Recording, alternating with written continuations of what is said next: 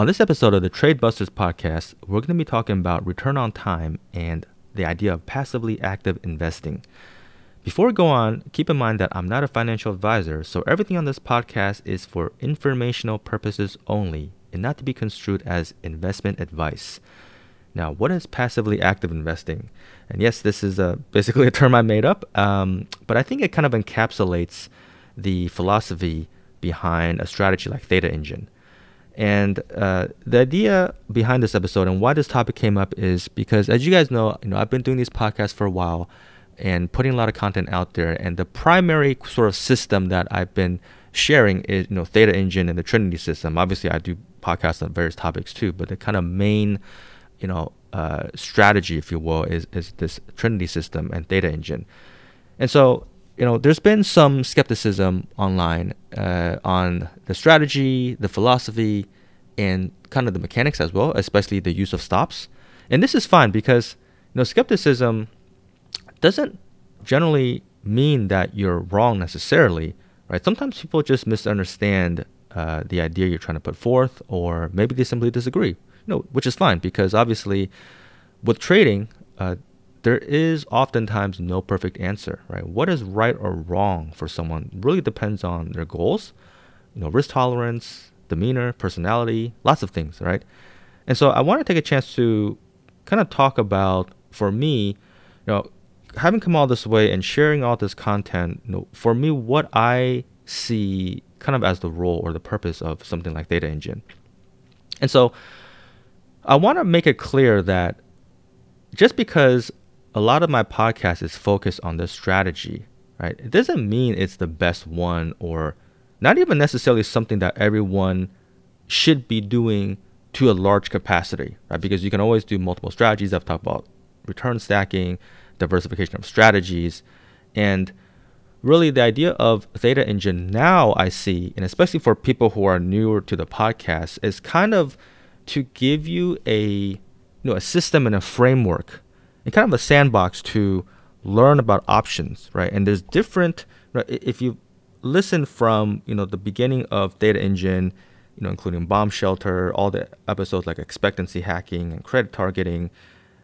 And the idea is to teach, complicated topics like leverage, right? Notional risk, bankroll management, expectancy, risk-adjusted return, right? Those are all things that are kind of baked into the entire setup of the strategy, right? Why do we credit target? Why do we use stops? Why do we use profit targets? Why do we look at the book size, level one risk?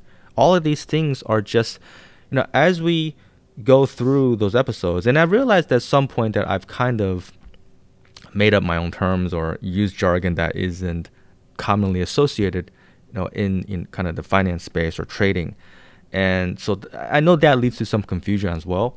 But really, when it's all said and done, when you look back, right, if you've gone from start to finish and can execute and plan out your size, your return target, credit targeting, and you look back and you've really applied a lot of these concepts, right? You're learning about bankroll management. You're learning about calculating expectancy. You're learning about how to look at risk-adjusted return because you don't want a size too large, right? And basically, you want to target a return, and looking at the test, you kind of know the expected drawdowns, at least historically. And so that's kind of the why. But going back to the topic at hand, which is, the title of this episode, where do I see something like Theta Engine on a spectrum between, and now this term, passively active investing.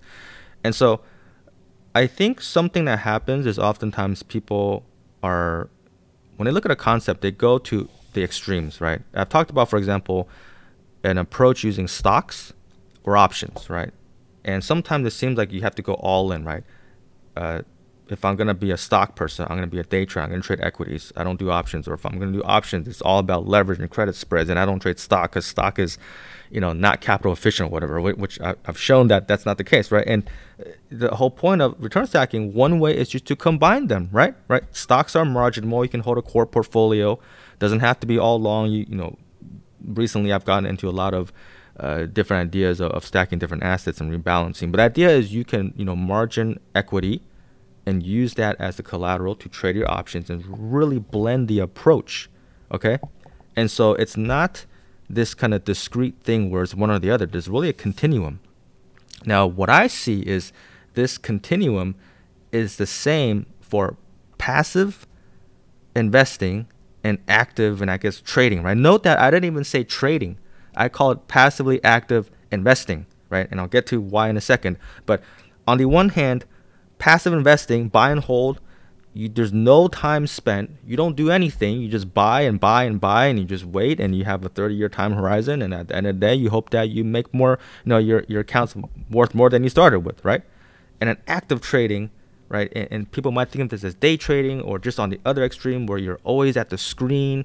You're always looking at charts. You're always looking for opportunities, right? With Tasty Trade, for example, they're always looking for different underlyings, trying to scan for high IVR and always trying to, almost like, hunting for the kill, always looking for that next opportunity. And it's really engaging, really active, right? And that's on the other end of the spectrum.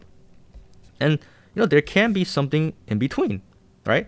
And honestly, for me, I see Theta Engine really more closer to the passive investing side than the active trading side, right? It's still not all the way to passive because obviously you're doing something, right? And in fact, you're putting on a trade every day.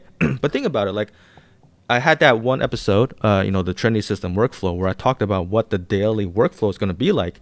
And you find your 15 delta, you put on the trade, you set your bracket. If you want to do bomb shelter, you put on bomb shelter. If you want to do vibranium shear, you put that on.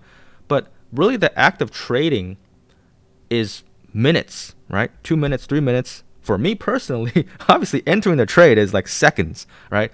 Putting on the stop, putting on the bracket, that's maybe another minute or two. And then I've joked about this before. I spend more time logging trades and kind of looking at past data than I do actually trading, right?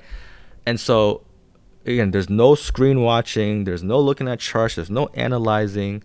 And so that's why I think this approach is more similar to, on the spectrum, is closer to passive investing.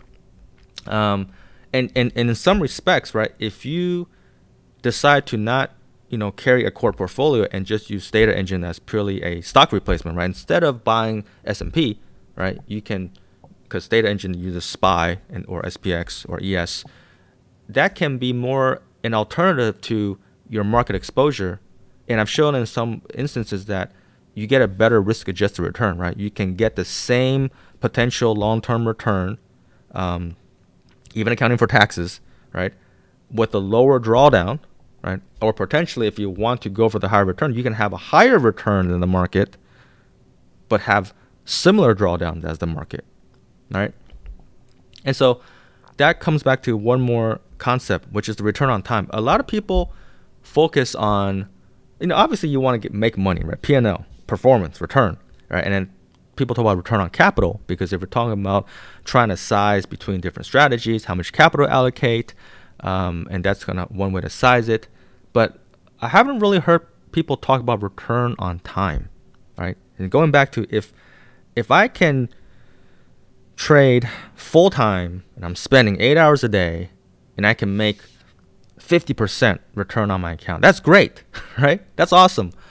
But if I can spend a minute a day and I can make 5% or even 2% return, like that's not necessarily worse, right? Because we're going to return on X, right? There's a numerator and a denominator, right? The returns in the numerator and the denominator, if it's time, right, and I'm only spending seconds or minutes, then that return, that ratio is very good, right? And if you think about it, like some skepticism that I've heard voices like this approach is like, why should you be able to do something without putting in so much effort, or why is there any edge, or why is there an ability to make a return above risk-free or just buy and hold? And the next one, this one's valid. Like, now I've called, on the trading page, right, Theta Engine's called it an income strategy. So in a sense that maybe setting the wrong expectations, but I still believe it to be true. But really, it's maybe more like supplemental income, right? Something you can do on the side and have some long-term expectancy, right? Because if you're really trading for income, like you want to be a full-time trader, this may not be the right approach, right? At least not to the, like, this shouldn't be the only thing you do, right? Because the idea of PCR, premium capture, it's true. If I know that I'm going to capture, long term, my expectation is 25% of my premium, right? So if I sell $100,000, I'll make a 25,000, right? And I've mentioned this before, then you budget for that, right? On a good year, you make way more than 25%. So you set that aside, and what you set aside will pad the losers in the next year, because if I make 50% PCR one year, that's double my expectancy. I could make 0% next year, but if I've set aside the 25%, I've budgeted, right? Now, that's all fine and dandy, except if you happen to start on a year that's flat or negative expectancy, then you're stuck, right? You make no money, you're in the hole. So obviously, this is not something you want to take and be like, I want to quit my job now and go day trade and be a full-time trader, and I'm going to run TE, right? It could work out if your timing is good, but if your timing is not good, then you're going to be in big trouble, right? And so this may not necessarily be something you want to just take and just go all out on. But if you think of it as something as, hey, I have this capital and I want to do something a little bit smarter, a little bit more sophisticated than just buy and hold, and I have this capital, and hey, if I can generate, X% on return, and if that fits your needs and the time requirement, that may be fine, right? So to really think about what the approach is and kind of the philosophy, and again, taking an approach like Theta Engine, having learned all of these concepts, right? The leverage, the bankroll management, the expectancy, that allows you to kind of be more informed about other things, that I'm hoping that it gives you a different perspective and you view other strategies with a different lens now, right? And I mentioned this before, well, maybe I haven't, but in the Discord, right? There's people who basically stopped doing Theta Engine because they learned the ideas, but they took these concepts and applied it to other stuff, right? They applied to zero DTE, for example. Or there's people who've modified, right? They've taken the concepts, but they use it on different strategies. Or there's people who have gone all out Theta Engine, no core. There's people who have done the core plus Theta Engine approach, and essentially just like anything else, this is just a tool, right? And you can take it and use it for whatever suits your needs, but as long as you're clear on what your needs are, right? And then with the strategy, what are the advantages? What are the risks? And how do you size it or modify it to fit your needs? And so again, that is kind of the idea of why I've thought about framing this way, right? If you have a good return on time, then you don't need to necessarily focus on how much you can make, right? If you just want to have something running in the background, or maybe you just want to trade other stuff too, but you can have this as one piece, and it takes very little time. If you do it right on portfolio margin, especially with the bomb shelter, the way that's the margining works, it takes very little capital. I've said you could make potentially 50, 60, 100% return on capital. Now, fair warning, it doesn't mean leverage your account and try to double your account, right? Return on capital is just a concept. It's just something, it's like a benchmark to use. It doesn't mean just because return on capital is high to go all out on something, right? That's always going to be the case. And so a high ROC strategy, and this could just be one piece of your puzzle. And lastly, the thing with something like Theta Engine, and I think maybe going back to the skepticism or the point about something with very little effort or whatever and being able to have expectancy, there is a lot of effort in Theta Engine. It's just the effort is in the learning, right? Once you've gone through the content, if you're a new to options, this could take you, 50 hours to get caught up, to be able to confidently analyze, size, and implement, right? And if you're very advanced with options, and that's the hard part, you got the options knowledge, you have that, then just learning the concepts and framing it the way I do it with some of the terms that you may not be used to, that may not take very long. Some people just listen to what I've had to say and it kind of just clicks, and then they take the little nuggets or the little learnings they have and they apply it to either Theta Engine or something else. And so that's kind of what I see the purpose of the podcast and why I predominantly kind of teach the Theta Engine Trinity as the main system, right?